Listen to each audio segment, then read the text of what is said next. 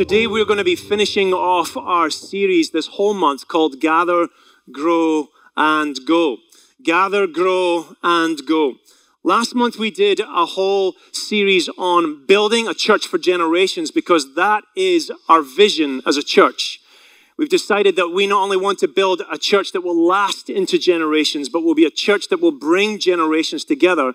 That's our vision. Vision is something that you see, but mission is something that you do. Let me say it again. Vision is something that you see is to come or where you're meant to go to. But mission is the thing that you are meant to do. And as a church, we decided we were going to go over our vision. We were going to go over our vision, our mission as well. And this last month, we were meant to go over what our mission was as a church. And that is to gather, to grow, and to go. But the challenge that we had this whole month was there was a completely different thing that was set upon us. The racial tensions ramped themselves up, and we had difficulties in our culture, and we were going through quite a trial and a tribulation as a country. But I truly believe that it was a perfect opportunity for us to examine, is this what we're really about? Is this mission of gathering, growing, and going really what we are about? And where we took our whole mission from was actually from Scripture. And years ago, we had studied this and said, God, what is it that is the mission of the church? And we really took it from the book of Acts chapter 2. And actually, that's meant to be Acts chapter 8 on this last one here. But in Acts chapter 2, it says that the first church, they gathered together daily.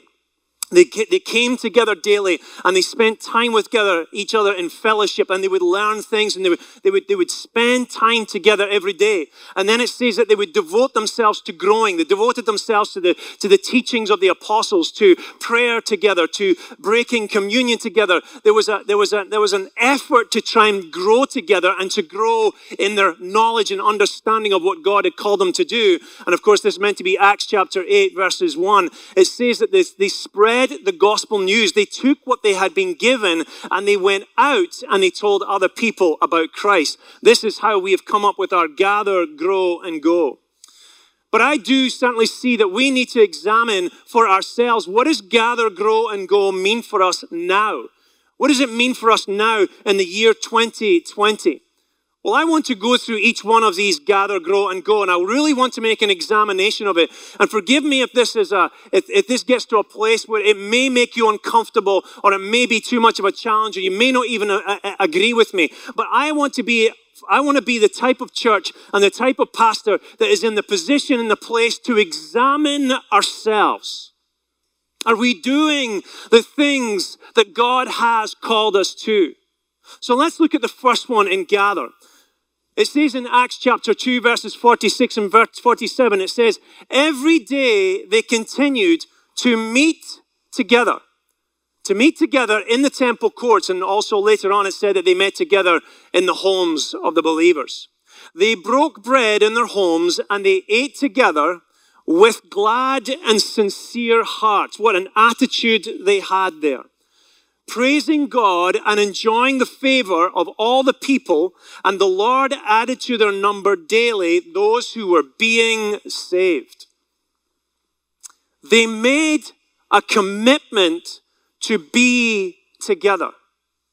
Being together is more important than we would ever have imagined or realized. Now that we've had the lockdown and we've had the social distancing, we probably have much more of a desire, and we put much more value on the fact that we can or should actually gather together, even with our social distancing. Now notice this, it didn't say that they liked being together. It didn't say that they actually liked each other. It said they made a commitment to gather together every day.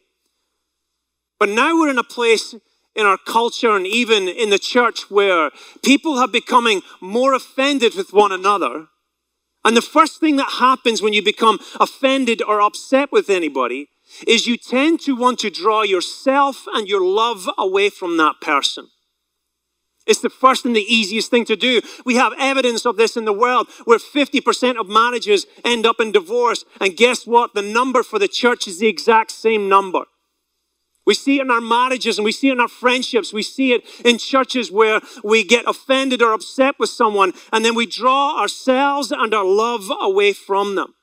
I even see Christians online disowning other friends. I had to unfriend them. I had to stop following what they were saying. You're starting to draw lines on what you feel about someone else. But should not we as Christians be running to the place of brokenness? Should we not be running into relationships where Christ is not king? Should we be not running to the places of brokenness in our culture and in our friendships instead of saying, I don't like what you're saying, so I'm no longer going to be friends with you. I'm not going to listen to anything you say. It doesn't sound like the heart of Christ. It doesn't sound like the ways of Christ. So why should we gather? Why gather at all if we're only going to be with people that we agree with? I want to suggest to you there are 4 things of why we gather. We gather so we can close the gaps between people. We are meant to gather if we are separated from each other, that we start to have this gap between our relationships with each other. And I believe that we're meant to be closing the gaps between people.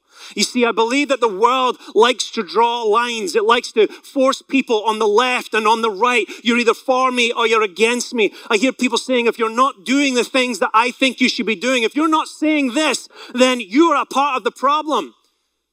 Guess how many people I know that don't say anything, but they do something about the problems in the world?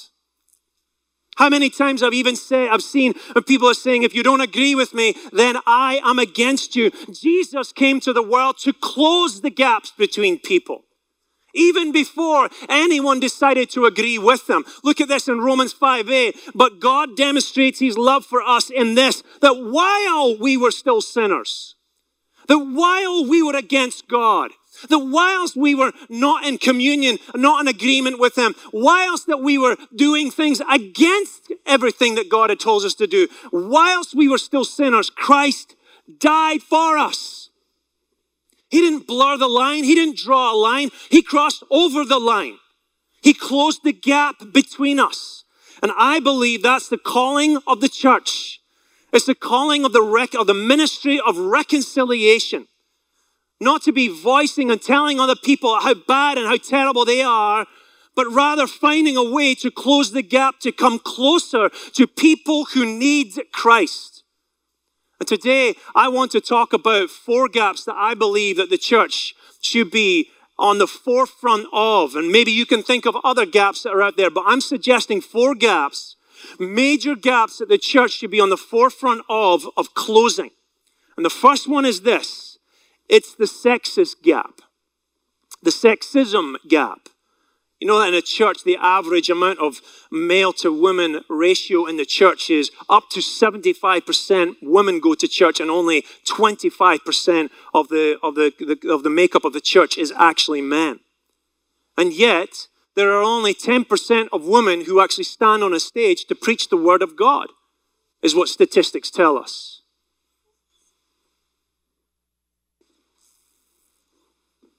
Wow. Oftentimes when I'm meeting with other pastors in other churches, I'll ask them, how often do you have women on your stage? Even if it's not pastors, it's a congregant, I'll say, how often do you see a woman speaking on the stage? Most of them say very rarely. Now I get it. There are many churches who actually have a theology where they don't believe that women have the blessing of God or have the permission or the right to actually teach men. Maybe some of you believe that. Maybe you've grown up with that. They actually call it complementarianism. And I'm not here to try and argue against them. I'm not about to try and tear down what they believe. My question is, how does this end up treating women? How do we end up treating women? The world has been making an amazing effort to try and close this gap. And I think the church has not been catching up with this.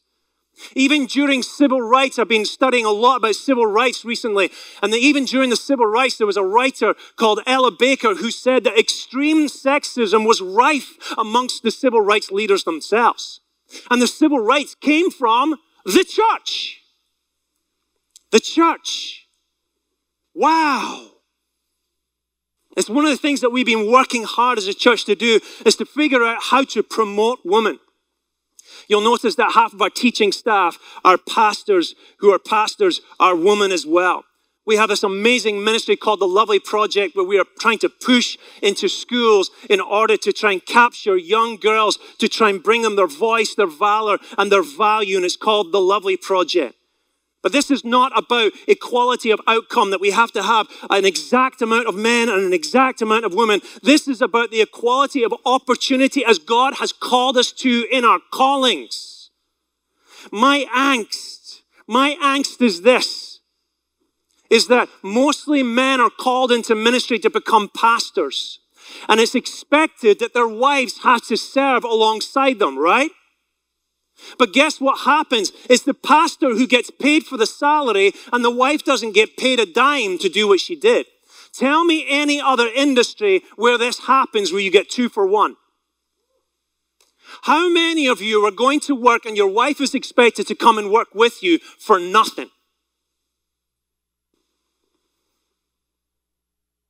I'm not here to say that I'm not trying to petition, hey, we now need to pay my wife for everything she does. I'm the one that gets paid the salary in the church. What I'm trying to do is examine us as a church. You could say, well, it's her choice. She doesn't actually have to serve in the church. Yes, I guess it is her choice. She could stop, but let me tell you, the church would never work without the partnership of a family of husband and wife and children together, serving together. That's the house of the Lord. My question is, where are we dishonoring those and we've just assumed it and expected it because that's what we've inherited from our forefathers? What is the answer then? It's a tough one. So I'm going to share a story with you that I haven't really told anyone publicly about this, but this is something that happened to my mother recently, and I went through quite a difficult and a troubling time myself where I started to examine what happened here. A couple of years ago, the church that my mother and my father founded, my father died nearly 20 years ago, and when he died, she took on a pension that was meant to be given to him. And the government came to the church that she had planted 40 years ago, over 40 years ago. She had planted this church, one of the first churches in Scotland that was an evangelical, charismatic church. It was away from the mainline denomination, and it became probably the largest church in Scotland at the time. And a few years ago, the government came to the church and said, you can't pay this lady a pension anymore. And they said, why? And they said, because she was never an employee. So the church had to make a decision. Well, how do we find a way to pay this woman the pension that was given to her husband, but she's meant to inherit this pension? They said, well, if you decide to give any money or a pension to that woman, then we will take away your ability to be tax exempt as a church. The church decided that it could no longer function or operate anymore if it couldn't be tax exempt. So they went to my mother and said, we're sorry, we can't pay you a pension anymore. You can imagine where I was as a son, where I was livid that the very church that she had planted, that she had spent her life working for without being paid a dime, all the resources that they had, all the influence that they had was because of the sacrifice that she made. And when an opportunity came for them to make a sacrifice, they decided to let go of the widow and the orphan. Now here's the thing. This is not about money. Because my mother and I and my other 2 siblings, we agreed that, Mom, God has always looked after you. He is never going to stop looking after you. He will provide for you. We don't need to live in fear at all. But this is not an issue of money. This is about honoring. This is about finding a way to honor our women who are our sisters, our mothers, our daughters amongst us, but we have lived in an archaic mode and method that have been inherited from our forefathers. We as a church need to be considering how to close the sexist gap. This is not about feminism.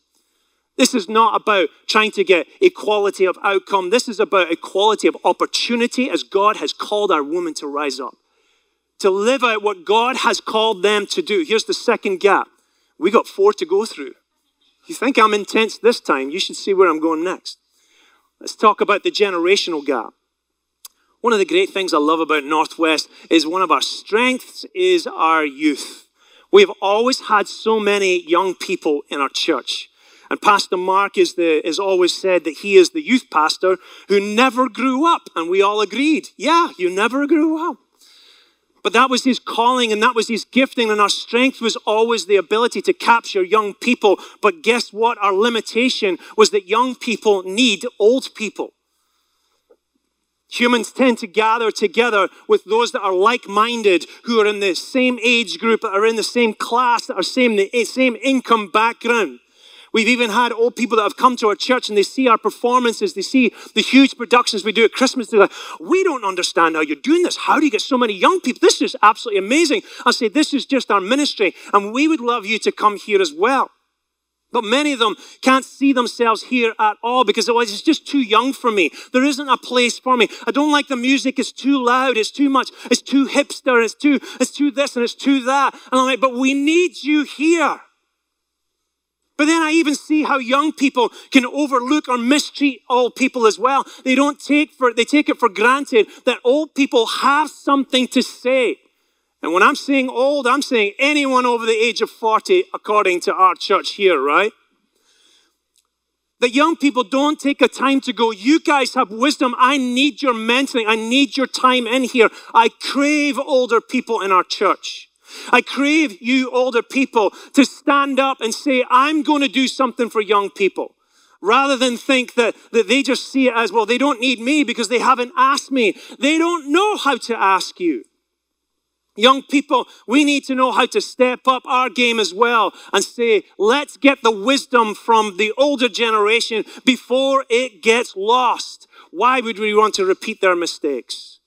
Let's learn from them.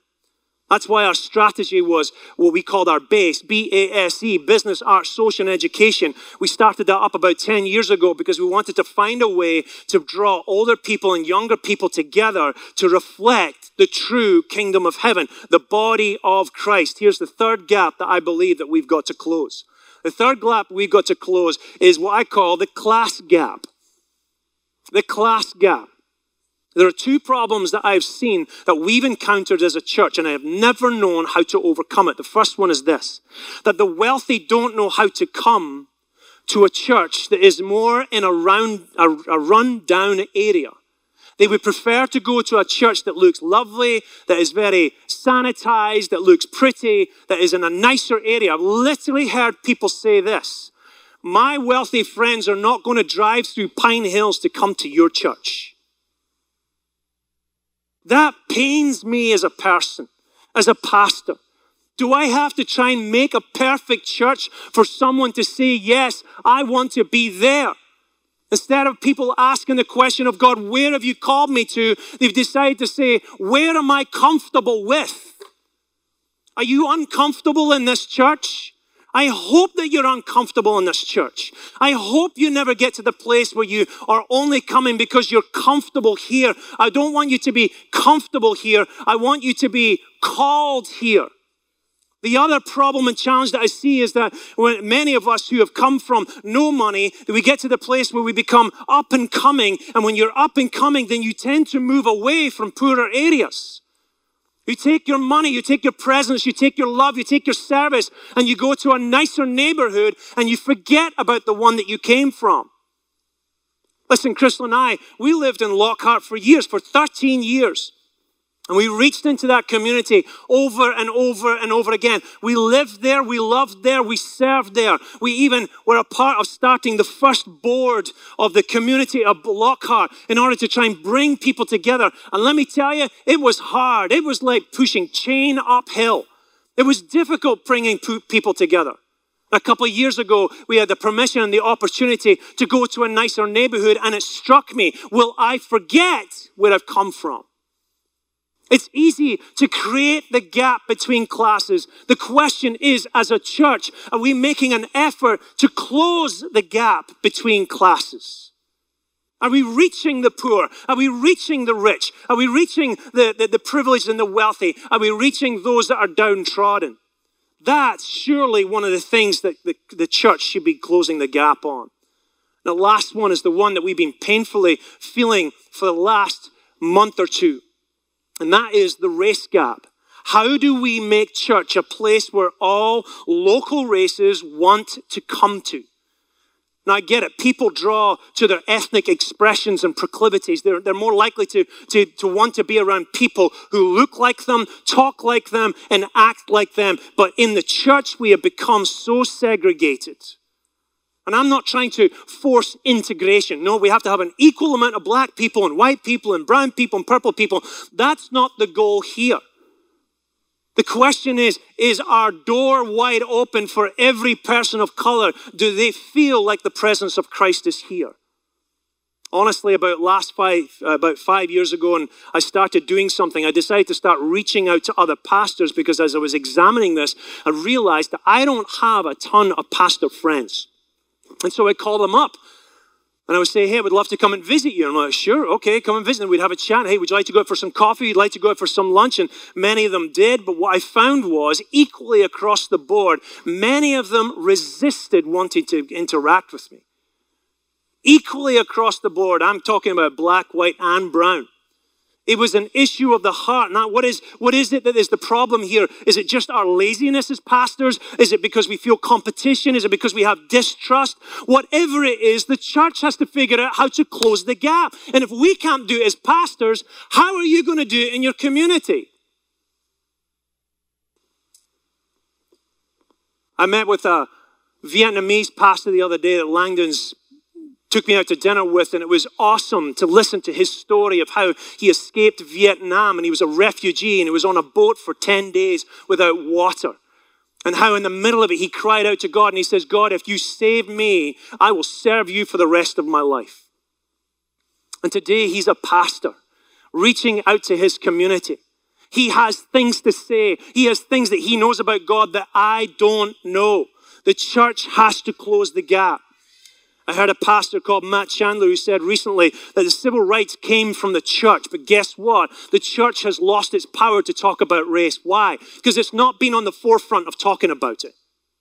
The world has been on the forefront of talking about it. And we have lost our power. And the harbinger who has been assigned to me of why we have lost our power is because we have lost our ability to even worship together. To want to come together on a Sunday morning with a passion and a desire to give everything that we have to the one who died for us, to have a desire to give everything from our mouths and our hearts.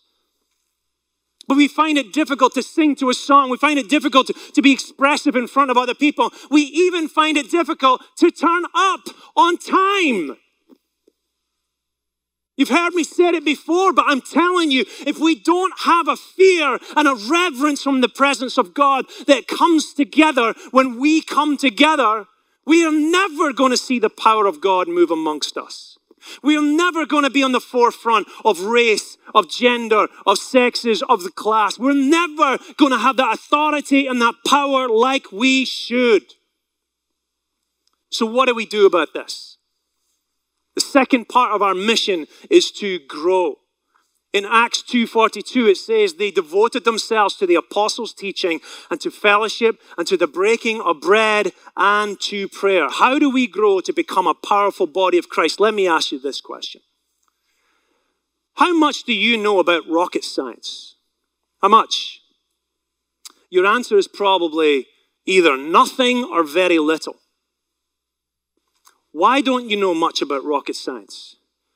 The answer is, it's because you've never studied it. If it's true for rocket science, then it's true for all these gaps. It's true for racism. It's true for genderism. It's true for ageism, that we simply don't know and don't understand because we've not put the effort in.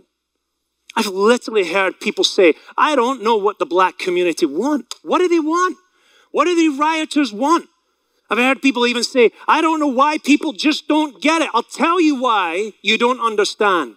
Because you've never taken the time to understand it. Never taken the time to learn about it. We've held on to our positions rather than admit we've not put the work into it.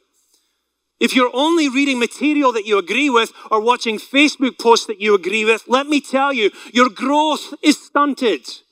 Your power is stunted. We have to start expanding ourselves as believers, as a body of Christ, because we're running out of time in this generation to make a mark of change and justice in our world before Christ calls us back. Which leads me to the last one. The last one is gather, it's grow, and it's go. And in Acts chapter 8, verses 1 and 4, it says this: on that day, a great persecution broke out against the church. So the church had been gathering together. They had such wonderful time together, and their numbers have been growing. They've been learning about God. They've been learning about the Spirit of God and the community, and they've just been growing and growing and growing. And then at one moment, God decides, you know what? Enough is enough. I told them to go into the world and to preach the good news. I'm going to bring them a persecution. And on that day, a great persecution broke out against the church in Jerusalem. And all except the apostles were scattered throughout Judea and Samaria, which is where Jesus had called them to. He said, go into all the world and preach the good news, first with Jerusalem, then secondly, Judea and Samaria, and then thirdly, the rest of the world. That's what he said. Then it continues on, and it says, and those who had been scattered preached the word wherever they went. But they didn't go because they thought they should go. They went because they were persecuted to go. Did we have to wait until racial tensions broke out before we decided to study this? Did we have to wait for racial tensions to break out before we decided to talk with other people? To actually say, what do we have to do about this? Is this our persecution as a church right now? Is this the time that we're meant to be going through? Is this the time when we examine, are we more about the presentation of God than we are about the presence of God? Do you even have to wait until your wife is mad with you before you decide to make a change? Do you have to wait until something breaks before you decide to say, I need to do something? I'm encouraging you, people of God. Go get another perspective. Go and serve where you've never been before. The reason why you don't see the troubles, you don't see what the problem is because you're not out there being a part of the problem. I don't mean adding to the problem. I mean learning about the problem. My brother-in-law, Jared Evans, said that he recently got a new car. And he got this new car, and it was a lovely new car, and he got in the car, and he started driving around in this new car, and he said, all I could see was how many other versions of this car was out there. And it's much like the issues that are in this world. You only see it when you get in the driver's seat. You only see it when you own it. When you say, this is now what I'm going to concern myself with. This is the vehicle I'm going to place myself in. This is what I'm going to own in my life right now. I'm going to own this problem. I'm going to own this challenge and this difficulty. When you start to own it, you start to see it. Can't see it because you don't own it. I am so encouraged and excited because I believe this is the opportunity for the church to find its power once again. The power of Christ amongst us. That when we speak the gospel of Jesus Christ, we literally see people respond. Not a sanitized gospel of Jesus Christ, but a real down and dirty gospel of Jesus Christ where we deal with the real issues, where a person is faced with either truly accepting Christ or having to reject Christ. Because anyone that is neutral or in between or they're kind of on the fence about something, that's the worst place to be. It's hard to win a person when they are benign, when they've been anesthetized. But when they're in pain or when they're adamantly against the gospel of Christ, then I have my work cut out and clearly created for me. I'm hoping that this is a difficult topic for you. I'm hoping that this is a challenge. I'm hoping that this is the time when the church decides we're going to do something and we're going to do it different. And even if we lose every penny that we've got, even if we lose our influence, may it please the Father that I stood up and I said, I want to do something. I don't want to place my butt in a chair and just be preached to. I want to go out and be the sermon. I want to go out and do something in this world as Christ has called me to. Are you with me on this one? Because our church is not going to be the same from this point onwards. We're about to build a phenomenal building up of 429. I don't want to go there the same church we are now. I want to go there with power and authority to see the world change. Let's stand right now.